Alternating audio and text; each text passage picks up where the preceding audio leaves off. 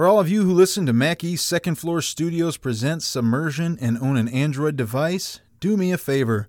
Go to the Google Play Store and download the Podcast Republic app. It's a fantastic app that allows you to get all of your favorite podcasts directly on your Android device.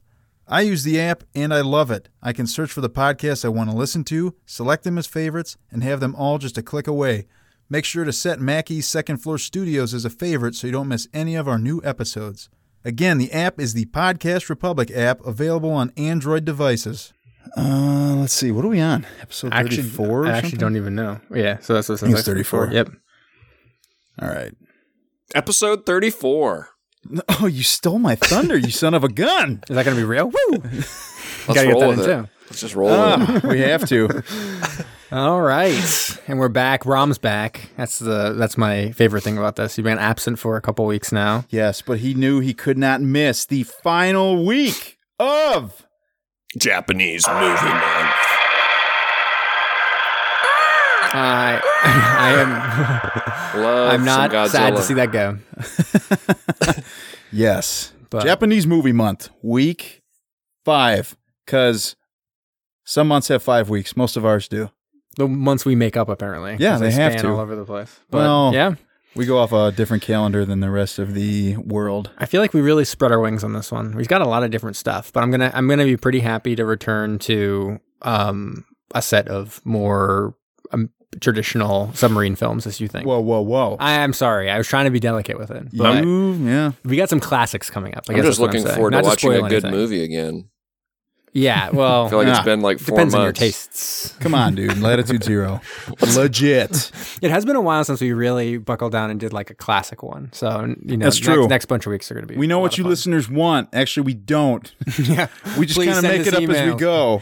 For the love of God, we have an email address you can send it to. We never say it, but you can definitely do it. Mac East Second Floor Studios @gmail.com. Send us comments, questions. Make fun of us. We don't care. Whatever. Send us something. We care. I also want to make a quick correction. Thin skin. So last week we aired a submersible pod, because I was away and couldn't record. And you guys are so nice, and you're like, he's the star, and like that's why he gets paid the big bucks, whatever. Mm-hmm. And you waited for me, but like I aired submersible one from a while ago, and during that one I forgot I had said that Andre Braugher, who's a star of Last Resort, yes, was in The Wire. He's not. Oh, you lied. I lied. He's in the precursor to The Wire by the same guy, David Simon. He was in Homicide.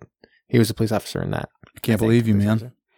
Yeah, I know. I was just like, I was horrified when Patrick was like, he was in Homicide, not The Wire. I was like, shit. But at least you were forthcoming. Right. And I just wanted to make sure that people didn't think I was like confusing him for another, black person. Because like, I'm notably not a racist. I'm like the not racist person on this whole podcast situation. And I just wanted to make sure that it was clear. He seems like a guy that would be on The Wire. I'll just say that. I don't even know this show. It's pretty good. Dive. Oh, wait. See, I really screwed it up there. Dive.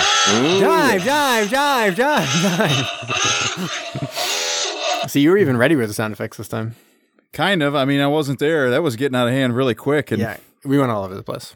What began as an innocent conversation among friends would soon spiral out of control and later be referred to by future generations as the eighth wonder of the modern world. Mac East Second Floor Studios takes you on the journey of your lifetime as your captains, Alex the Mustard Man, the artist formerly known as Brom, Jamie the Brain, Kyle El Capitan, and Zach the Backbone present Submersion.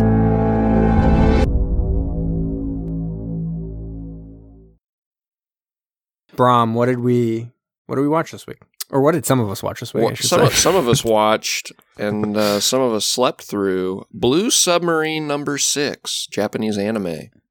The classic. Everyone knows it. Everyone loves it. Everybody was raised on Blue Sub #6. Yes, this is 4-episode. What do they call them? OVAs? Is that right? Original video, animated video. OVAs, I think. Video animation. OAVs. Sounds legit to me.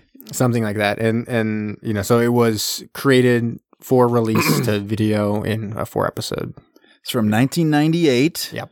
And it's wild. It's real crazy. We thought the last one was crazy, Super Dragon. Yeah, this is crazy. This is even crazier. Right. I think this is really, when I was watching, I was like, okay, this is what anime is. This is anime. I get it now. This is what it is. Yeah, because we watched 2 of these in a row, and I remember you even asked about the first one. Yeah. You said, Alex, is all anime this crazy? I think we know now. Yes. Yes, it is. It is this crazy. And it's even crazier because the previous one, Super Dragon, I felt like there was a lot of like war stuff that was pretty grounded in reality. At least. There was. Like battleships and stuff like that. Whatever. Not- Undersea battleships and stuff. Not in Blue Sub number 6. No, it is fucking nuts. We're gonna need like 6 hours. To Yeah, we set this. the timer for 6 hours, and Yep. then we're gonna go. Okay. Do you have any more? Do you have any more like facts about this one before we really jump into don't. it? Okay, so we open up and everything's looking like shit because we see a submarine for a second.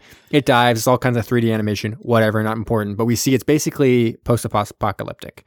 The town that we're looking at, which is some part of Japan, I think, is basically underwater, and there's a small piece of area or small piece of the city that is still above water. Right. We see a couple crewmen from Blue Sub number 6, or Submarine Blue number 6, on land trying to recruit someone that is known to be like the best. He's like the a best total submariner. badass. Yeah, but now he operates as an independent submariner after some tragedy in his life, which we'll find about later. There's not a whole hell of a lot of market for independent submariners. Not now, but in this post-apocalyptic future, there is, because he's like a scavenger. He like Oh, that's true. scavenges because like all these cities are underwater and stuff like that. So They're living in our paradise. it's the future for you, Kyle. That's what I think. Can't wait. Yeah. So they're going to try to recruit this independent submariner, Hayami, from his base. And they're recruiting him to help counterattack this guy named Zorndike, who's a rogue scientist that is considered the killer of humanity. He basically melted the ice caps and drowned humanity. I mean, it's not, you'd think, okay, well, maybe it's nuanced. It's not. He like killed 1 billion people and he's pretty ready to admit it. Oh, he doesn't care. No, he's like straight up, I killed like 10 billion people or something. And I'm not afraid to admit it. Yeah. So What are you going to do to me? yeah, I'm already here. And they're like, where? It's like, don't you want to know? And so they kind of imply Hayami's like on drugs and stuff. He's kind of living in the shithole, but he's like, no, I'm not doing this. I got a job tomorrow in Beirut or Brunei or something like that. And like, I'm not into the idea of just like joining back up with this thing that I used to do. Like, Did you notice the sexual reference he gave here? what do you say? So one of the people trying to recruit him was a female. Yes. And he says, why don't you stay here with me and we can save something? Save something? That's what he said? Yeah. Oh, that's not really. What does that even mean? Makes you wonder. I don't even know. Save the human population. Oh, maybe that was it. Yeah. It's not really going to help. Repopulate. With, Repopulate the Zorndike's sunken pretty city. So Who anyways, wouldn't want to live there? So anyways, they're like, fuck this. And Kino and her companion, they leave. And Harami's there just like feeding dogs. And anyways, they're going to head back to... You brought that into it. Right. So they're heading their way back to Blue number 6, but then there's a big attack that starts to happen. Oh, yeah. Stuff is getting blown up left and right. And there's these kind of big spider robot-y things. I called them spider crab robots. Great. Okay, good. Because Spider they crab came out of robots. the ocean. That's true. That's much more accurate. Thank you. So there's spider crab robots. They even had big pinchers. They did. And they're like shooting laser beams at everyone. Kino and the other guy with her kind of grab this old lady and they're trying to get away, and it's like, okay, they're gonna die. They're like kind of trapped by the spider crab robot. It was funny because they throw her on somebody's back and she's piggybacking while they're running away, getting blasted by this spider laser crab. Yeah. So then all of a sudden Harami comes by and destroys that robot and saves them and brings them back to the submarine With just an Uzi. Yes. Yep. Shooting Other from people his, have like, these thing. Yeah. monstrous guns on top of battleships and they can't take them down. Hayami's got some kind of meth-powered gun. That's why he's the best. That's right. Yeah. And so they jump on his little boat, his scavenger boat, and he takes them back to the submarine. Mm-hmm. And so we get a little brief shot of the bad guy here. His name is Verg. He is a monster, literally a monster human being, mixed together kind of. Yes. He's got this like weird gauntlet thing on his neck that allows him to speak in English or whatever. And Yeah. he's like a crazy person, and he's got a total dad bod too. And like, it's just weird. It is really weird. Yeah. But also about, for some time, the people on the Blue Sub number 6 have been referring to a phantom ship. Yeah, it's the ghost ship. That's what they're hunting. The ghost ship with the Mo ship, yeah. Yes. Yeah. What did you call that? The ghost ship with the Mo ship? Yeah, let's you had some booty joke. Oh, it was a ghost butt. Oh, yeah, ghost butt. That was a phantom bottom. Oh, okay. The ghost sorry. butt. I cracked myself up just thinking about it again. That was a good joke. So anyways, Hayami and Kino, they're going to attack Blue Sub number 6 or Submarine Blue number 6. It's so hard to remember what they actually refer to this. Blue number 6. Mm-hmm. And so Hayami and Kino go out in like the little ship. They call it a turtle. So they go out in the turtle and they're owning these spider crab robots. Oh, lighting them up left and right. And so this one kind of climbs up on top of him and he shoots it away and it gets blasted onto land. And it's kind of just like a little pod is left. And Harami leaves the little ship and goes up and opens it up. And out pops with this like goo, like a fish lady. Mermaid. Yeah. A siren. Sure. It's a siren. Topless. Yeah, it's like a man. Well, it's made by Zorndike, but like a half woman, half fish. But she has like the ears of a fox. Yeah, and so he picks her up and puts her back in the water to kind of help her and save her. But she bites him. Yeah. I thought that was going to be something. I thought it was going to turn into something, right? Right? Like mutant or disease. It or something. should have. It They didn't. even showed it later. He's sitting there looking at his Looking at bite this mark. thing. I think he It was. doesn't ever come into play again, guys. I think he was probably looking at it and being like, "It's so human." You And think there was that's a what it connection. was? I think that's what it was. Oh. But the bite mark, he's looking at it being like, it could be a human bite mark. Like, we aren't so different. It's not like it was fangs that like ripped apart my flesh. It's just like a bite. Just like anything. Here's my head, and it went way over it. Yeah. Well, so anyways. It had nipples. Right. That No, it yeah, for did. sure. Yes. That was the most human 100%. thing about it. Were those I would agree. So anyways, Blue number 6 starts to battle a whale ship. It's not even, it's like literally It is a whale with a ship built into it. It's I don't like know how to describe it other than that. yeah, like we talk about fish woman. That's a woman mixed with a fish. This is a whale mixed with a submarine. Yes. It's a submarine with eyes. It's the phantom ship. Yeah, it's not the Phantom ship. It's not? No. Those are marascas or whatever. Maracas or whatever. Marascas. Oh, no. So those Musicas. are Musicas. Yeah, Musicas are the whales. Right. The ghost ship is what Verg is on. There's only one of them.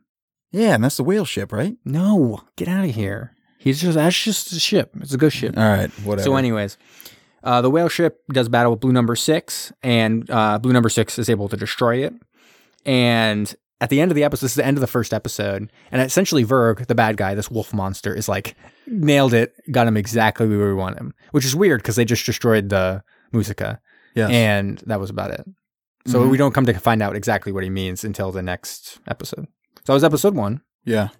And we open all these episodes open a little bit of a recap and kind of continue on where they're going.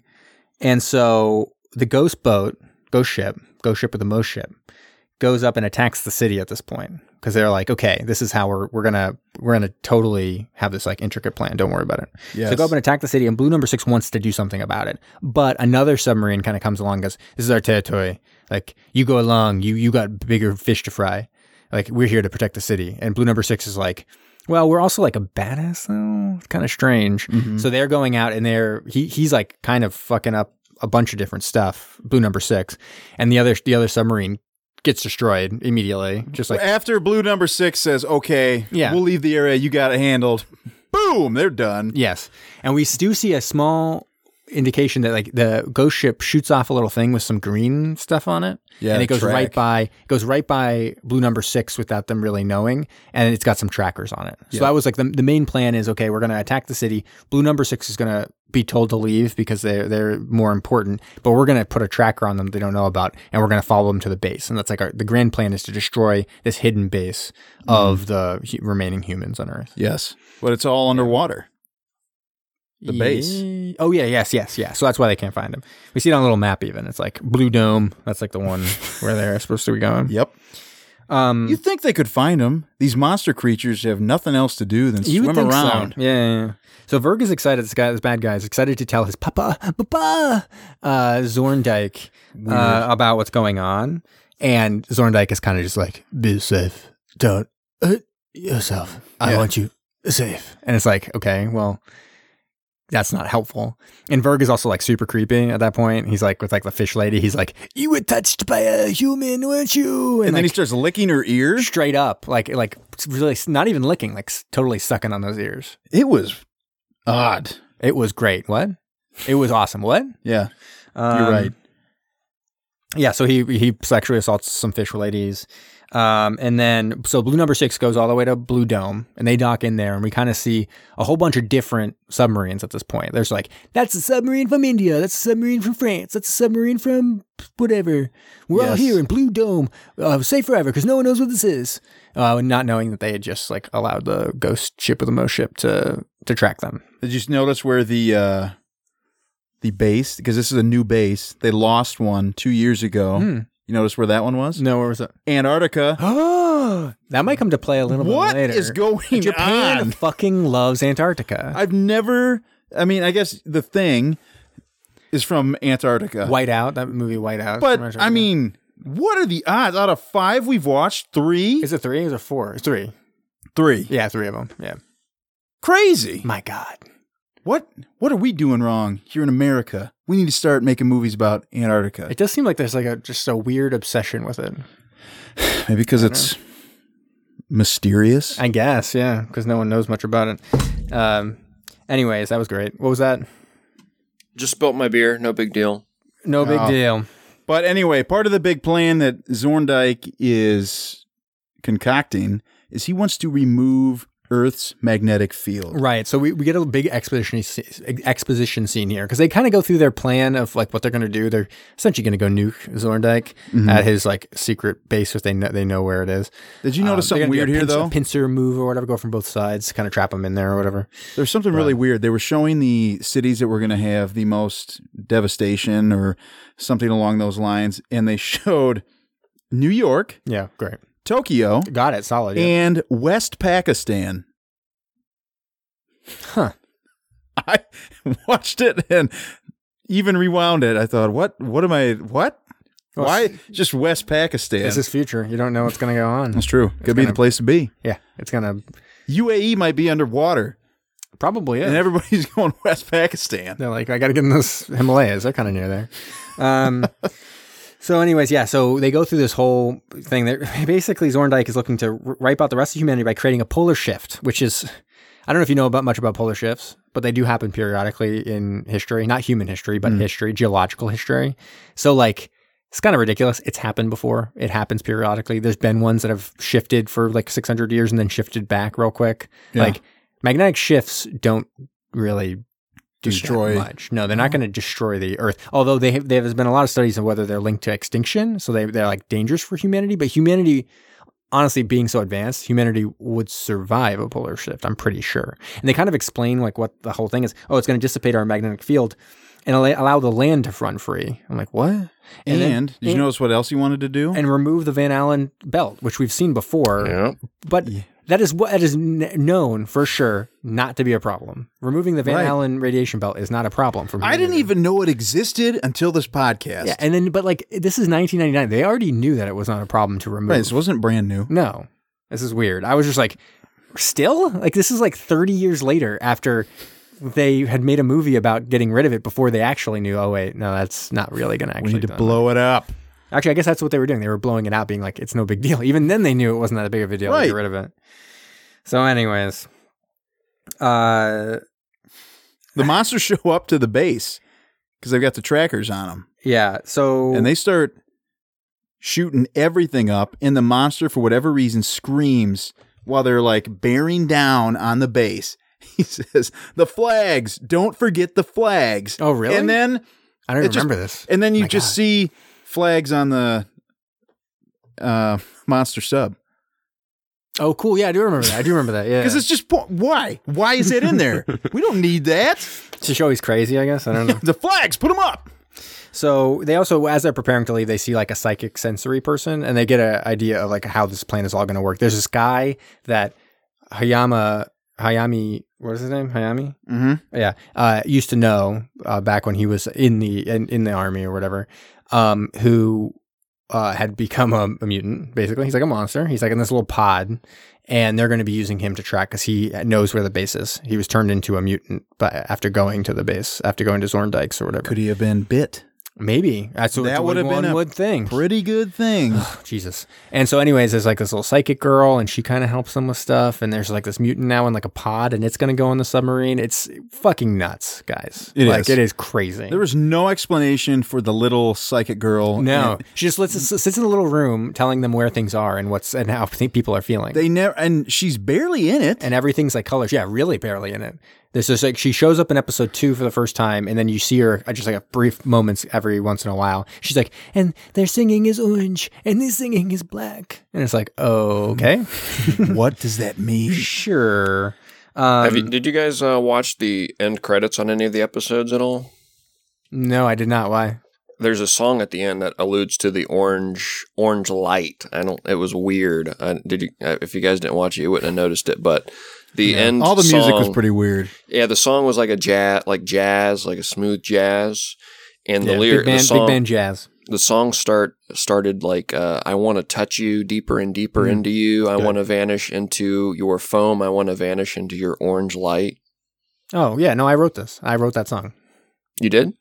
Yeah, those lyrics are about my life. Okay, well, it's autobiographical.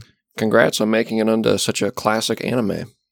Yeah, I was only, probably 12 years old when I wrote that one. Just vanishing into my seafoam. Prodigy. You just like cracking it up. Vanish into my foam. Great. Ugh. Parents walk by. Jamie, cut that shit out. He's a genius, but my God, what have we wrought?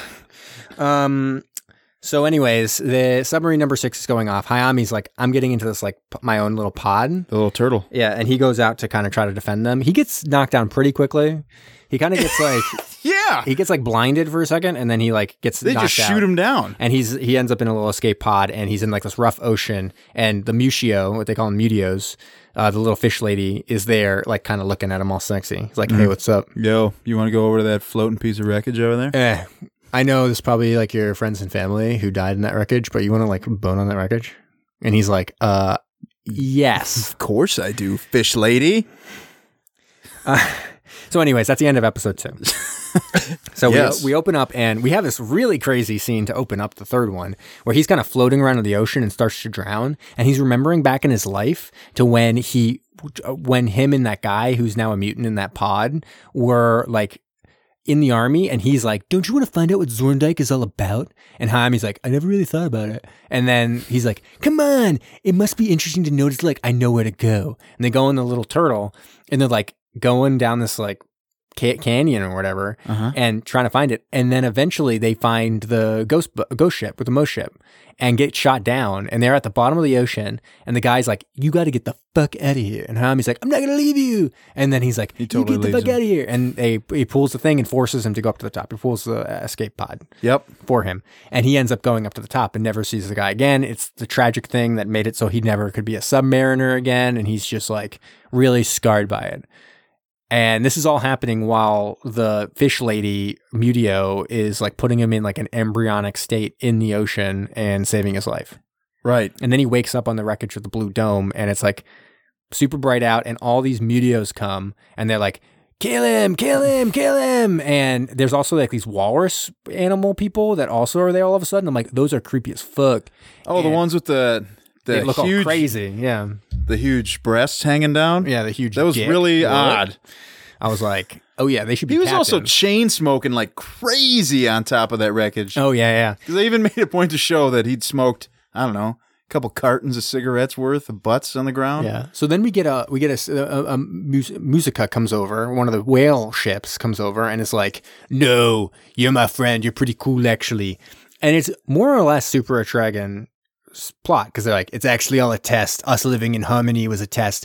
They created us to be like his like children, and now you have to learn to live with us because we both have our own like needs and wants, and we're children of the sea and you're children of the land. And it's like, whoa, okay. It's got really philosophical. Zorndike is a fucking nutball. What the hell? Right. And so he climbs into the whale. I don't know where he's sitting in the whale. Yeah, because it's a whale ship. So it's not actually a whale. It's like hollow with a place for him to sit. Yeah. He is the Jonah of Blue Sub number 6. Let's not bring the Bible into this again. Okay. All right. Jonah the whale, famous fable. No, wait, that's not right. It's a real true story because it's from the Bible. You can call it Anyways. a mythos. I won't get offended. You won't get offended? No. Even though you wrote part of the Bible, right? Sorry, that was ridiculous. So anyways, How drunk are you right I don't now? know. So Blue number 6 feels like their last chance to get their Typhoon class. So the whole plan was to get this Typhoon submarine, which is filled with nukes, and bring it Yes. to Antarctica. And they are going to use all those nukes to destroy Zorndike. And Because Typhoons are the largest subs. You can just load that bad boy up with nukes. yeah, they got a whole shitload. At the same time, Verg and all his monster people are also loading up nukes from like a different sub that they found in the ice or whatever. Yes. I don't know. And then they're making their way to the base, Zorndike's base, using the mutant who knew how to get there, and like the psychic girl. They're like super close against this like really small canyon Yes. and kind of moving their way through. So But at the same time, Hayami is on his way to that base with the Musika, yeah, trying to gain a deeper understanding of what Zorndike wants right. or why he did this. Yeah. And so Blue number 6 kind of freaks out because they're like, Musika's coming. What are we going to do? What are we going to do? And they end up firing some torpedoes and blowing the shit out of the whale. And definitely. we see like blood splurts, like instead of just like Yes. water coming up, like blood like splurts out of the ocean as it gets just totally fucked up. And Hayami's like, no. And the Mutio's like, no. But then the Musika says, it's fine.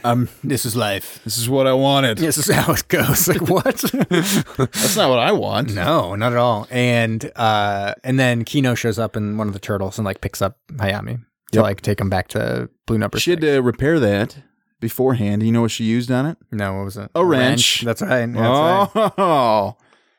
Yeah, so they know it's a test, and basically Hayami's like, give me a shot. Give me a shot to do what needs to be done here. Like, I need to go to Zorndike myself, and we're not blow it up, just give me a chance. And the captain is kind of like, I'm going to pretend like you didn't just say that. Like, go do it. I'm just like, not here. Don't worry about it. Like, I'm not going to stop you, but I'm also not going to like help you. And not going to endorse it. Right. Yeah. And so Hayami goes off. He kind of knows the way to go. He's like bringing his like friend, his like mutant friend and his like little pod or whatever. Yep. With him. And so he knows kind of where to go. Although he kind of just releases him into the ocean, and then he like flies away and becomes like one of the big like walrus people. And that's the end of that one. So anyways, they start to get attacked. The Blue number 6 start to get attacked. And it seems like the end of the battle. And Hayami kind of helps him for a second, but then skedaddles. Like, get Sorry, I got to go. Yeah. And the captain's like, final battle time. This is the start of the 4th episode. So it's the end of the 3rd, into the 4th. And the captain's like, finally, I know Hayami's like real cool and he's real young, and probably like when he was on his own little salvage ship, he like pulled out his fresh young dick and everyone was like, cool, we love Hayami. He's like a pop star. But like, I'm an old grizzled vet, and to forget about it, this dick scene experience. And everyone's like, I like it. I like it when it has like a little gray in his hair, like a little bit of silver fox going on. Good Lord. A little salt and pepper, really. Oh, great. Going on. Really getting into that. Description? Yeah. It's very like anthropomorphic. vivid. It's like this, where it's the animal like mixed with a ship. My penis is mixed with like an old man with a top hat and like a monocle and stuff. Not mine. I'm saying the penis I'm describing. You said yours. No, not mine though. It's like the one I'm describing. Oh, okay. Right? Right, guys? You need to see somebody about that. Right? How drunk am I? Anyways. So Verg banishes Mutio for searching humans. That's more or less the last we see of her. She comes up at the very end of the film. But but it's pretty much it. Yeah, it's a real weird storyline for her. She was, whatever. He's a total psycho.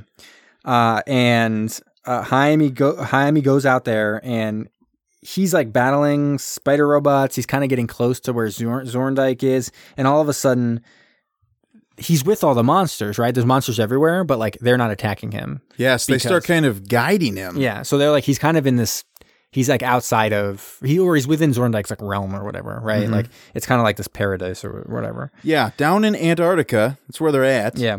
And it looks like some kind of tropical beach. Right, so he's turned Antarctica into this like I guess you'd call it like a Island of Dr. Moreau of sorts. It's like this. That's immediately what I thought. Yeah, it's like a bunch of Island of Dr. Moreau people and him, and he's like this crazy person. He sits in his thing, and he's just like Little hut. he's like all sad and like super philosophical all the time. He's like, life, right? Humans, right? I became real cynical. He more or less describes a midlife crisis to like the extreme of like a psychopath who has ultimate power because he's the greatest scientist the world has ever seen. And he's like, the world will end anyways. I'm just speeding it up. So I'm making it so that the world will survive. Because the humans, it was inevitable. And it's like, fuck, whoa. It became really cynical. But then with, why did you make these weird monsters? We just needed them? we gave them I wanted to make what he described it like is he wanted to make like new good things, but then he got out of control and he realized they were just like anything else, any other living hideous things. creatures. No, they're not hideous. That's what I think the whole point is that he created something, but he no longer controls it. It's life. It is life, and they both have their needs. Life finds a way. It does, yeah.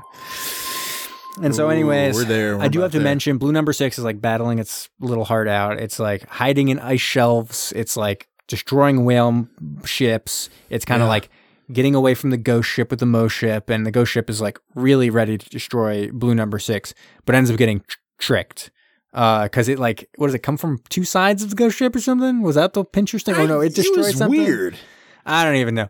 There's something where they do a whole trick and the ghost ship totally blows up. And Yes. Verg is, you think he must be dead. You'd be wrong. But, Ooh. spoiler alert, he's not dead. But we get this whole thing with Zorndike, and I'm trying Probably to... like a 40-minute It's the, exposition. almost the entire episode. So yeah, he has like him explaining what he did this for. He had a midlife crisis. He was like this crazy genius. Because like the whole point of them going there is kind of why, right? That was the original question his friend wanted to know too. Why? Why Zorndike? Why? Papa? Why? And asking why. You don't have to sit across and look into his eyes when he does that stuff, Brom. And he's like, basically, I was a super genius. My work was useless because humanity would eventually destroy the earth. I'm like, okay, so cynicism destroyed you, I guess. That's what it was. All the cities, like he decided to flood all the cities in order to reduce humanity's size to save Earth, but it didn't save it. And so it ended up being a test of sorts that he created all these things. And now the only way to save the Earth, because they have 2 different goals, right? Like his creatures primarily live in the ocean and want the ocean. So actually destruction of the land is like beneficial to them, except for Zorndike's little island. Like they want to destroy the earth, whereas humans want to get rid of the ocean. But like they then have to come to some kind of compromise to make it so they can live together. So you have to come into harmony with his creatures, his beautiful, beautiful creatures, including this weird tree monster that he like created, who's just like, I'm like, that seems terrifying.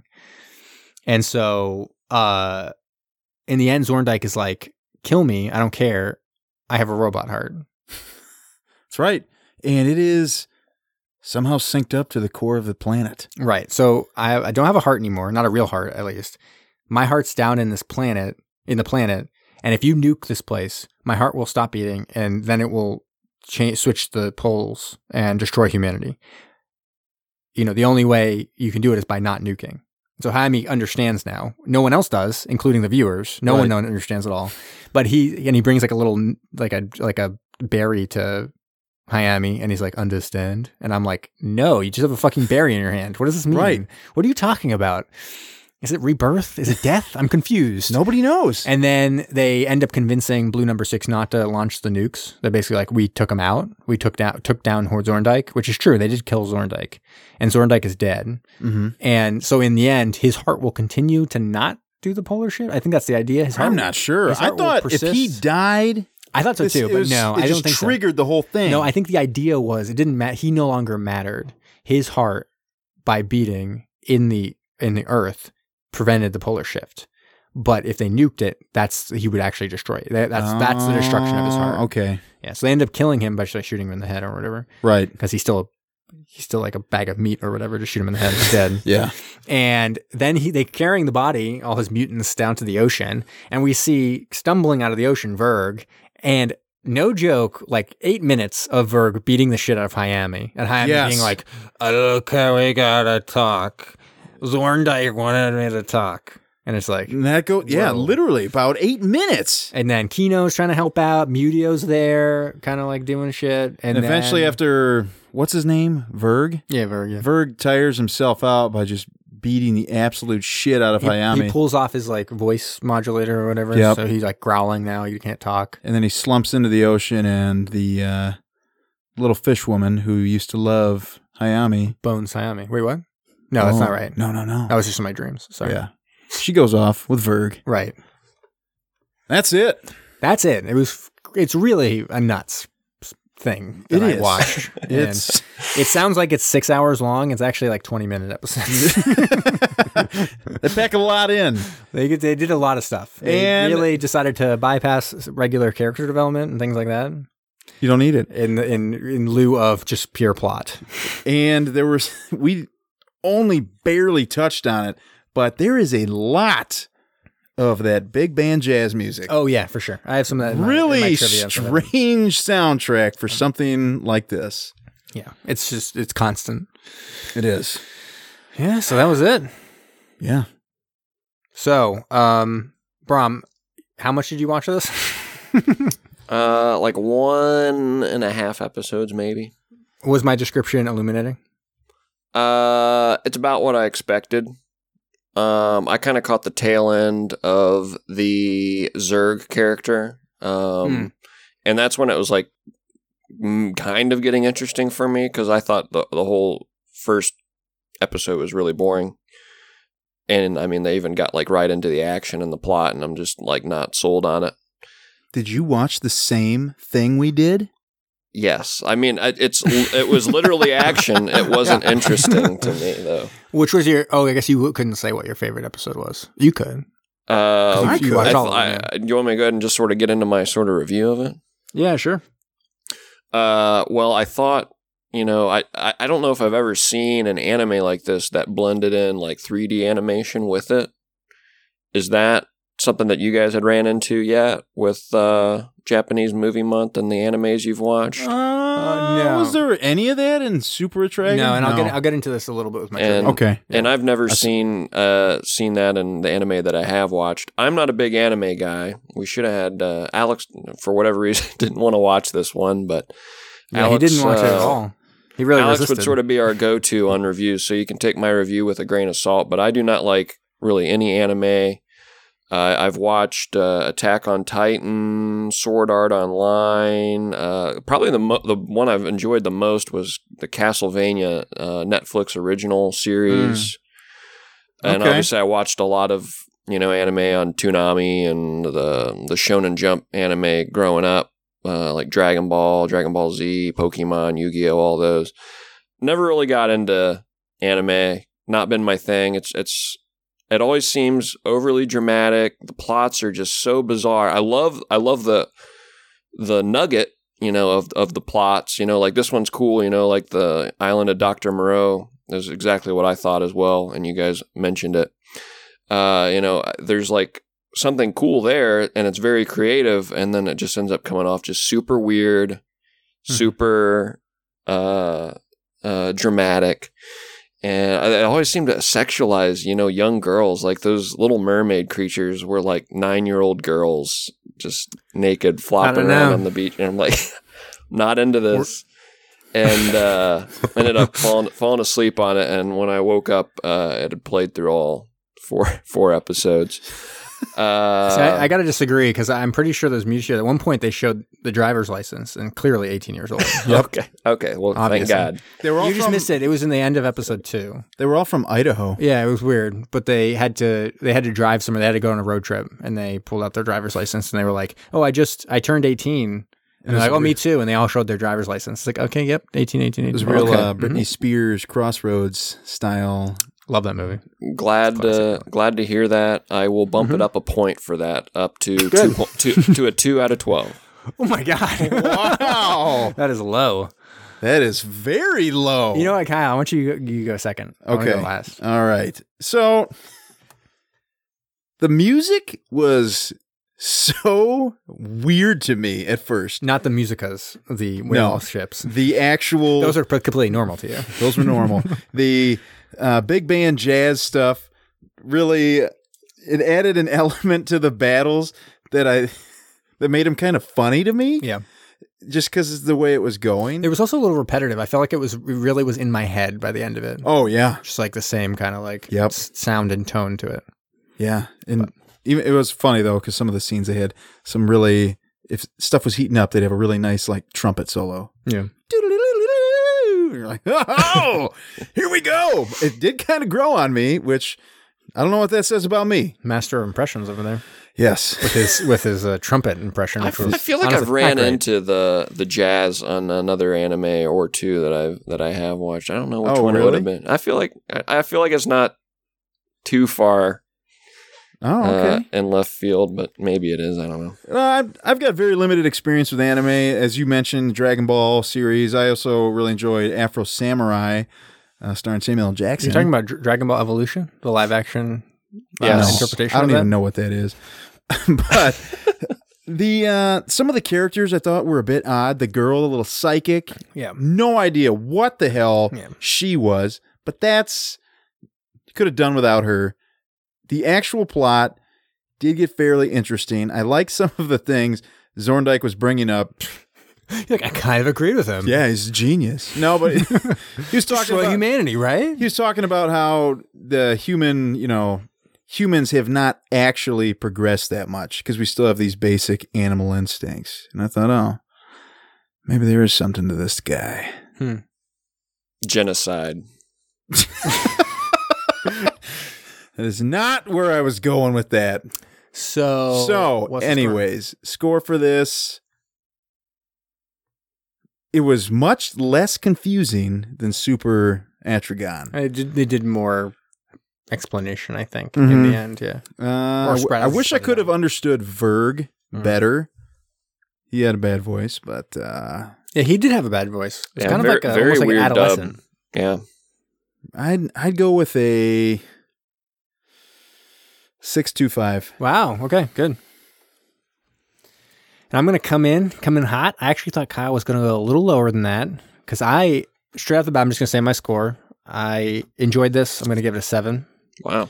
I think probably if I watched anime, I'd think of this a little bit less fondly, I guess, because like you look at the reviews and you look at how people kind of perceive this anime, and when it was first released, there was a lot of it was highly regarded for a variety of reasons, and now they kind of look back and I agree, it lacks a lot of regular, just like normal character development because they pack so much into it that they have to do exposition, other than these key moments where they decide to do, usually at the beginning or the end of an episode, where they do kind of these long, drawn out, very artistic things. So like him almost drowning in the ocean is done in this very, kind of artistic flashback / him floating through the water. And yes. It's very beautiful scenes.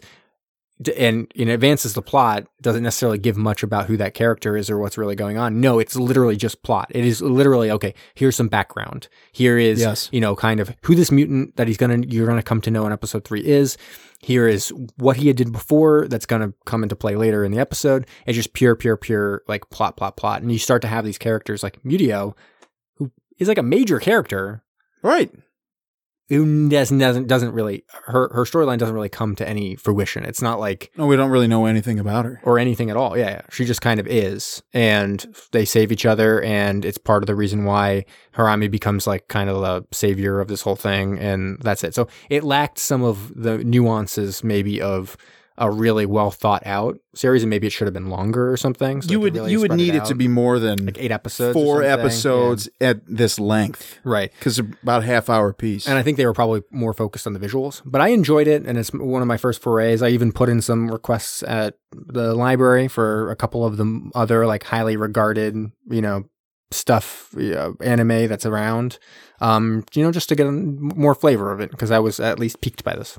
So, I would be, if just to encourage some listener response as well. If anybody wants to tell me, I'll give it one more shot, because I tried Attack on Titan, which is supposed to be like phenomenal, and I watched season 1 and 2, hated it. Sorry, which one was this? Attack on Titan. Oh, okay. But I mean, I know there's like Full Metal Alchemist, Ghost in the Shell, Cowboy Bebop. I know there's some like other critically acclaimed. So if anybody wants to chime in and tell me like This is strike 3, so let me let me know. pick the best of the bunch. I'll watch it. I'll give it one more chance. But I just cannot get into anime. All right. Well, listeners, hit Brom up on Twitter. Jamie Or too. It send sounds us like. Did you request any of those, Jamie? I haven't yet. No, I did. Which I did ones one, did you request? I requested just a really old one of the kind of the original ones, the ones that like really started the whole Like Akira anime or- stuff. No, this is like one from the 60s. Panda and the White Snake or something. White Snake and the Panda or something. Wait, that's a thing? Requested from the library, and actually it's pretty good because it's one of the first times that I'm going to be going through WorldCat, which is kind of like the world library system. Yeah. But it's at a library in Minnesota that just doesn't happen to be on our like full or our local like library system or whatever. We support our local library. Well, we're huge proponents of the local library system. If you're ever looking for anything, they can get it for you. And I can talk about it forever. We should actually probably just have a library podcast. Yes, we should. At the library, because there's actually a recording booth at our library. Because it's great. Ooh. Support your local library. Yeah, we just got a new library in our hometown too. I haven't been to it yet, but maybe Go we got to it. Maybe we got a recording studio there too that I don't know about. You may. Probably. I go to the library every day. That's a little fun fact for you. Every day? Every single day because I work near there. Huh. I go there quite often. Actually, where I work You're even is closer. connected. Yeah, you're even closer. So anyways, I'm going to get into a little trivia. So this was based on a 1967 manga of the same name, Blue Sub 006. It ran in serialized form in Weekly Shonen Sunday. It's the third biggest manga magazine behind Weekly Shonen Jump and Weekly Shonen Magazine, right? So I think it's actually, I should have said it was the biggest shonen manga magazine, maybe? Third biggest? I don't know. It's part of a genre called shonen, which is for 12 to 18-year-old boys. Oh, that's why I Okay. don't like it. Yeah. So then, it ran in 3 volumes. So the original story ran in 3 manga volumes. Okay.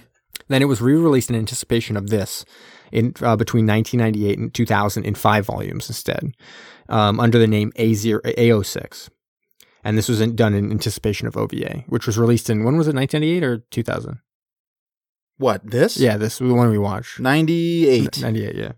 So anyways, they released it kind of as concurrently with these episodes, I guess.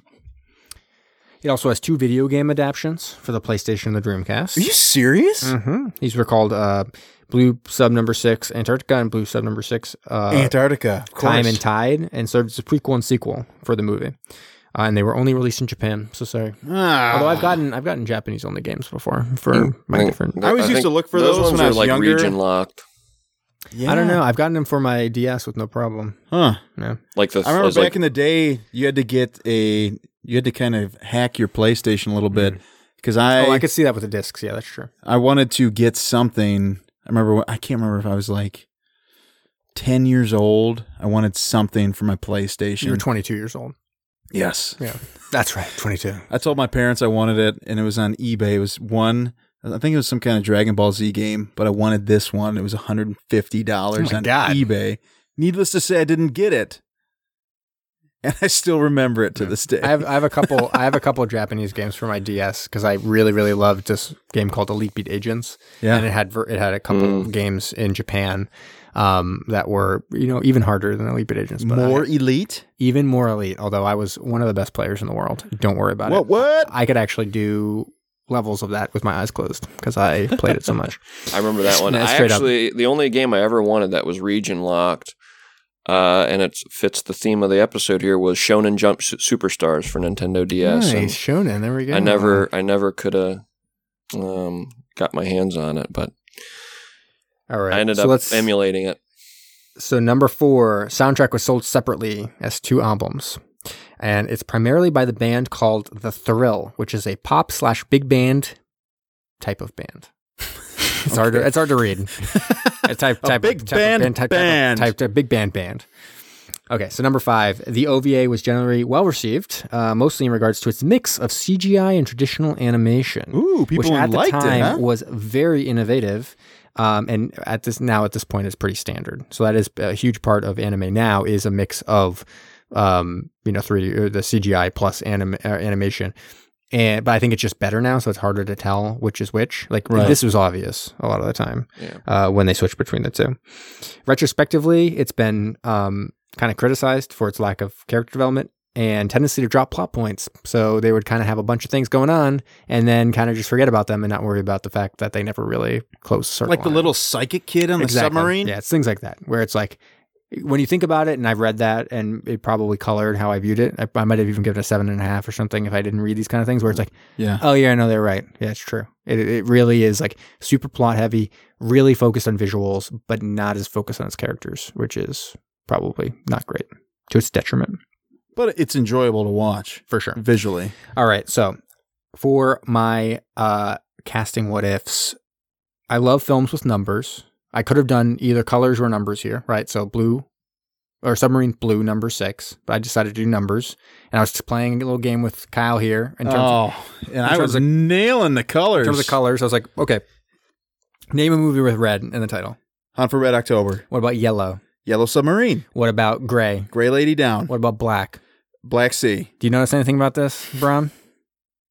Were they all submarine movies? They're all submarine movies.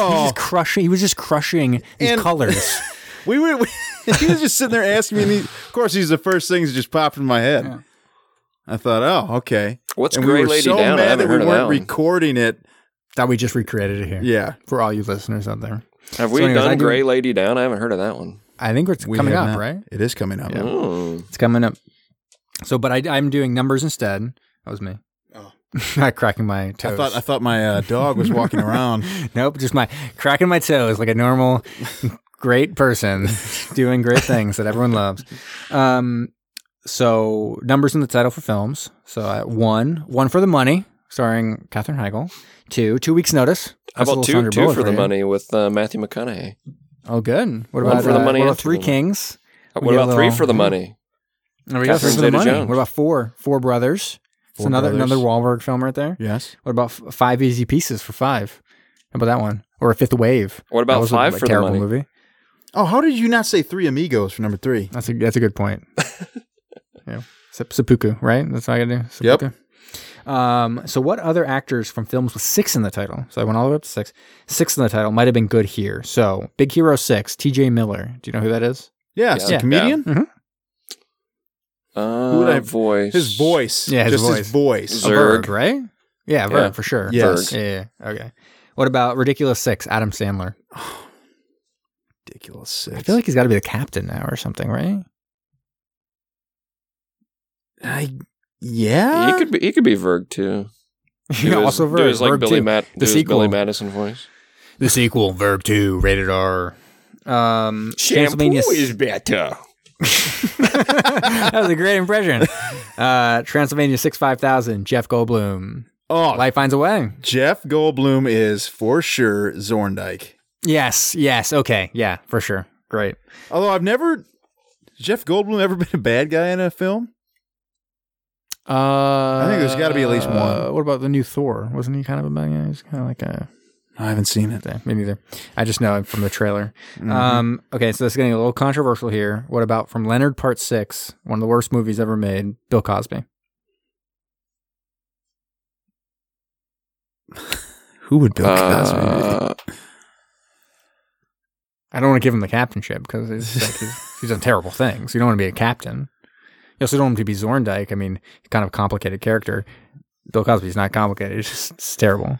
Who? Yeah, I don't know who to put him as. So what about Ed Harris, the Incredible Mr. Sixpack? Oh, Eddie Hayami. You think so? I don't know. I feel like he's captain. We didn't get a Hayami in there though. No, none of those people other than Ed Harris. I guess That's why I want him. I guess as I did a Ridiculous 6, I could always do Taylor Lautner. He's Hayami, right? I forgot that guy even existed. Yeah, he would well. be Hayami if Ed Harris were captain. Good.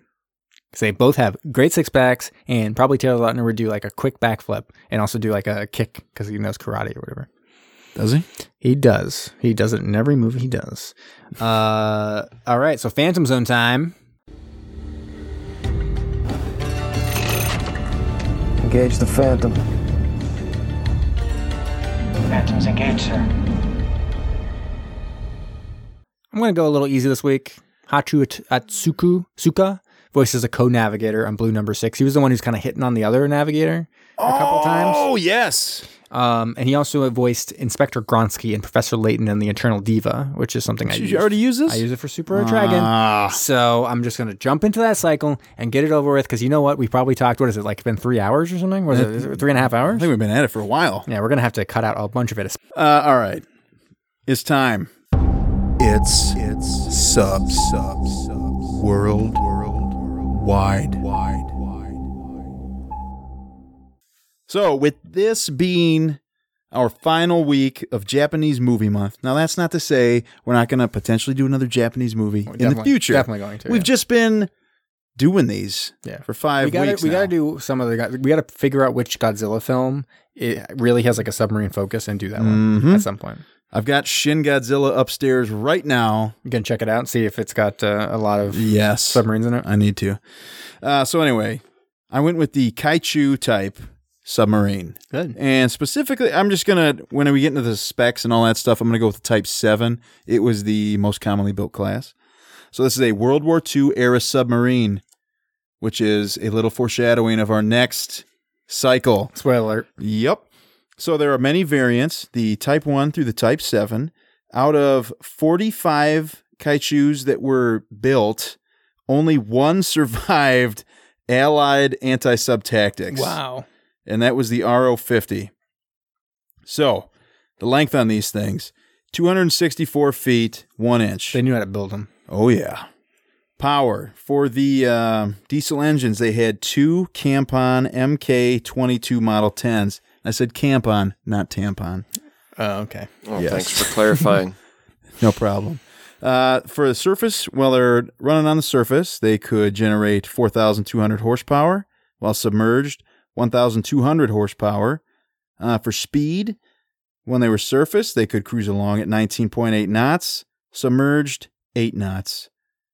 This is pretty, I think, decent speeds for World War II submarines. Range, they could cover 5,000 nautical miles while running on the surface, while submerged, 45 nautical miles. Because remember, most of these earlier subs, submerging was more of a way to hide and get away. Because we'll talk about that in the weapons here in a second. Test depth, 260 feet. So, whoa. Not that deep. No.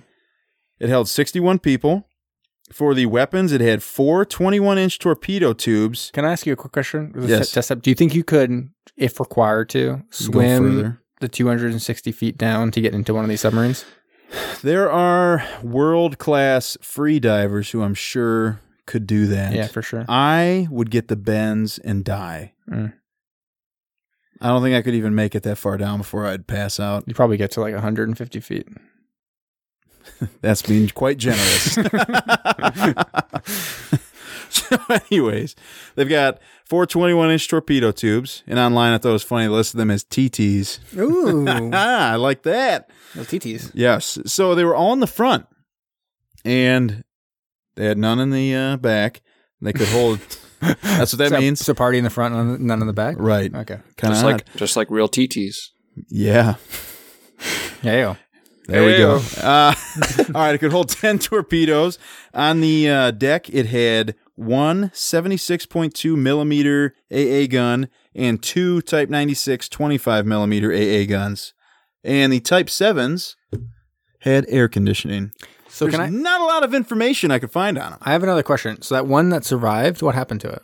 They eventually used it as a target for target practice and blew it up. This is just tragic. Right, you built so many of these things. Wouldn't it be 45, and you don't even want to save one? You don't want to preserve one of them for posterity and for like historical purposes, and so that we can travel to Japan and walk around it? I would think you'd want to. I'm bringing a tear to my eye. I know. It's sad. All right. Brom, it's on a somber note. Yes, on a somber note, we have Japanese sad facts. You do not. I do.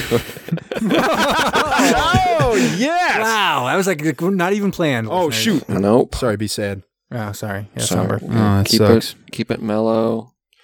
You know, pour one out for our Japanese friends. Tube 3 ready to fire, sir. Commence the countdown. 5, 4, 3, 2, 1. Give it to me. So a few weeks ago, we had Japanese fun facts, and they were really fun. But whenever there's fun, there's also sadness. And now it is time for the Japanese sad. Now that's if I don't want to be like joking about it because there is some sad stuff in here. Number 5. This was you referred to it, and when I did the fun facts, you're like, "What is it? What's your top 5 this week, Bram? The top 5 ways to commit seppuku." Number 5 is no, but it is in regards to Japanese suicide. Japan has the second highest suicide rate among industrialized nations. It is attributed in part to Japan's past history of viewing suicide as honorable. Suicide is the leading cause of death for women aged 15 to 34. Whoa. Wow. Wait, so what's number 1? Yeah. Is that the United States? It was Lithuania. Oh, okay. I don't know why Lithuania's on the map there, but they're number 1. We'll find out. Move there. Let's figure it out. I don't. What? Sounds like a real bad idea. But on a positive, move there, and like 6 months later, you're like, I don't know. I want to kill myself. I'm not feeling it. I'm feeling pretty good. On a positive note, and it's number 4. This is a trending upward here. This is good. On average, Japan experiences only 2 homicides by firearm per year. So there are only 2 guns in the nation. In the entire country. 2 homicides per year is what they're averaging. But pretty crazy. How many homicides by samurai sword Or throwing star? Yeah. Come on, guys. You guys get on me for saying offensive shit. Number 3. The rest of them are like fun, sad facts here. Number 3, up until 2015, it was illegal to dance in public after midnight. Japan's war on dance targeted youngsters, DJs, and club owners in an attempt to reduce other crimes, as it was long believed that dance halls and clubs were hotbeds for drug use and prostitution. This is Operation Footloose, right? It is. This is literally the plot of Footloose. That's crazy. I guess it was real life when did over that Japan. Start? And when did it stop? Started in World War II with American occupation right after World War II. And lasted up until 2015 is when it finally ended. Well, think about it. We've been out at many bars past midnight. There's not a lot of good that's happening after that time if you've been at the bar for a while. Yeah, I can see the merit in it. Again, and they were cracking down on prostitution, which was a real thing there post World War II when Japan was kind of a more impoverished nation. There's a lot of prostitution rings, and by cracking down on the dance clubs, they kind of eradicated it or reduced it. So, but 2015, they're a wealthy nation once again, great nation. Time to dance. Time to end the war on dance. I've never been to a bar because I'm actually only 16 years old at this point, about to turn 17. So I know, that's why you love all these Shonen Jump anime. I love it. I'm like 7.0, baby. Right in my wheelhouse. I just can't wait to drive, really. Number 2. Japan was home to the oldest continuously operating family business in the world, Kongo Gumi, a temple building company. It had been in operation for 1,400 years. Oh, my word. Wow. Was recently absorbed into a subsidiary company in 2006, technically ending its streak. Oh, that's too sad. But opening the door for Mackey's Second Floor Studios. Here we go, baby. Just gotta be going. Just gotta keep it going for 1,500 years. Yes. I think we have to get some monetization at some point, or it doesn't really count. And also, we need to. I mean, I need to keep on advancing science to the point where we can live that long. That should be pretty simple. It's not that hard nowadays. You keep at it. You keep at it. If you do, turn, you might get noticed here with number 1, Jamie. If you keep being a savant in the science industry, In lieu of adopting a young child in wealthy circles, Japan's patriarchal society lends itself to the common practice of adopting full-grown adult men. The adoption ensures that a man will inherit the family business or accrued wealth while still contributing additional financial stability to the family leading up to death. Do they have to have no living parents? Or do people just adopt someone and say, sorry, parents, I'm done with you. I'm going to go live with my new parents? I have no idea. I mean, if you're an adult, I don't know how you physically can be adopted. It doesn't make a whole heck of a lot of sense, but it is just as common as adopting children in Japan as adopting a full-grown adult man. I do want to understand Crazy. the economics of this. So you're saying that, like, if I adopt Kyle, right? He now contributes to my business. Is that right? You would hire him in your business, and Right. your But intent he would would be he eventually- contributes to your business, and then you contribute to him. You're going to will your company and your financial wealth to Kyle upon your death.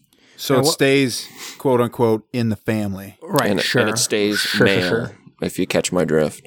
Oh. So, but if I get to, let's say we get to age 50 or whatever, and we're still bowling our little hearts out, but we have a falling out, right? We're on rival bowling teams now, right?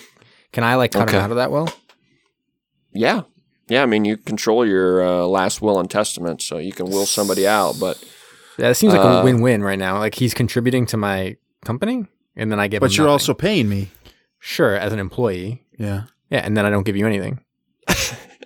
You pull the So rug it's out just like from under working him. anywhere else. Right. Oh, whatever. And I think I'd recommend my against willing... And I can go in the carpool lane. You have benefits. I drive my car, so I have carpool lane. Mm-hmm. Is that it? Is that the only benefit you can think of? I don't know. There's probably some other taxes type thing. I got a child now to take care of, dependent, Kyle. Really, there's a chain around my ball and chain around my neck, kind of anchor. And I'm really albatross. I am really weighing you down. Don't I like it think at it's all. a little counterintuitive to adopt somebody that could outlive you, Jamie. That's true, since I am 14 years old and Kyle is 76. It's true. All right. That is my top 5 Japanese sad facts. Well, they were sad. Super sad. I don't know about adopting old men. That's kind of funny. It's funny to It's a me. little less. And then Could we adopt older people? Like, hey, we're like those old people that we see feeding the birds. Can we adopt them?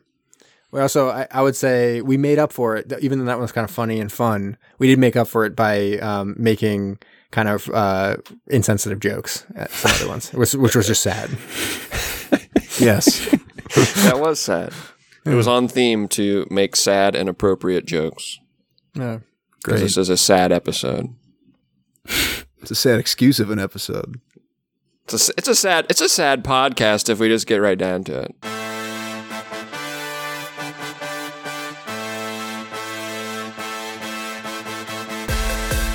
Thanks for listening to Submersion. Find us on SoundCloud and follow us on Facebook, Instagram, and Twitter. Can't get enough of us? Don't forget to subscribe for new episodes every Thursday. And if you like what you heard, please go ahead and give us a rating.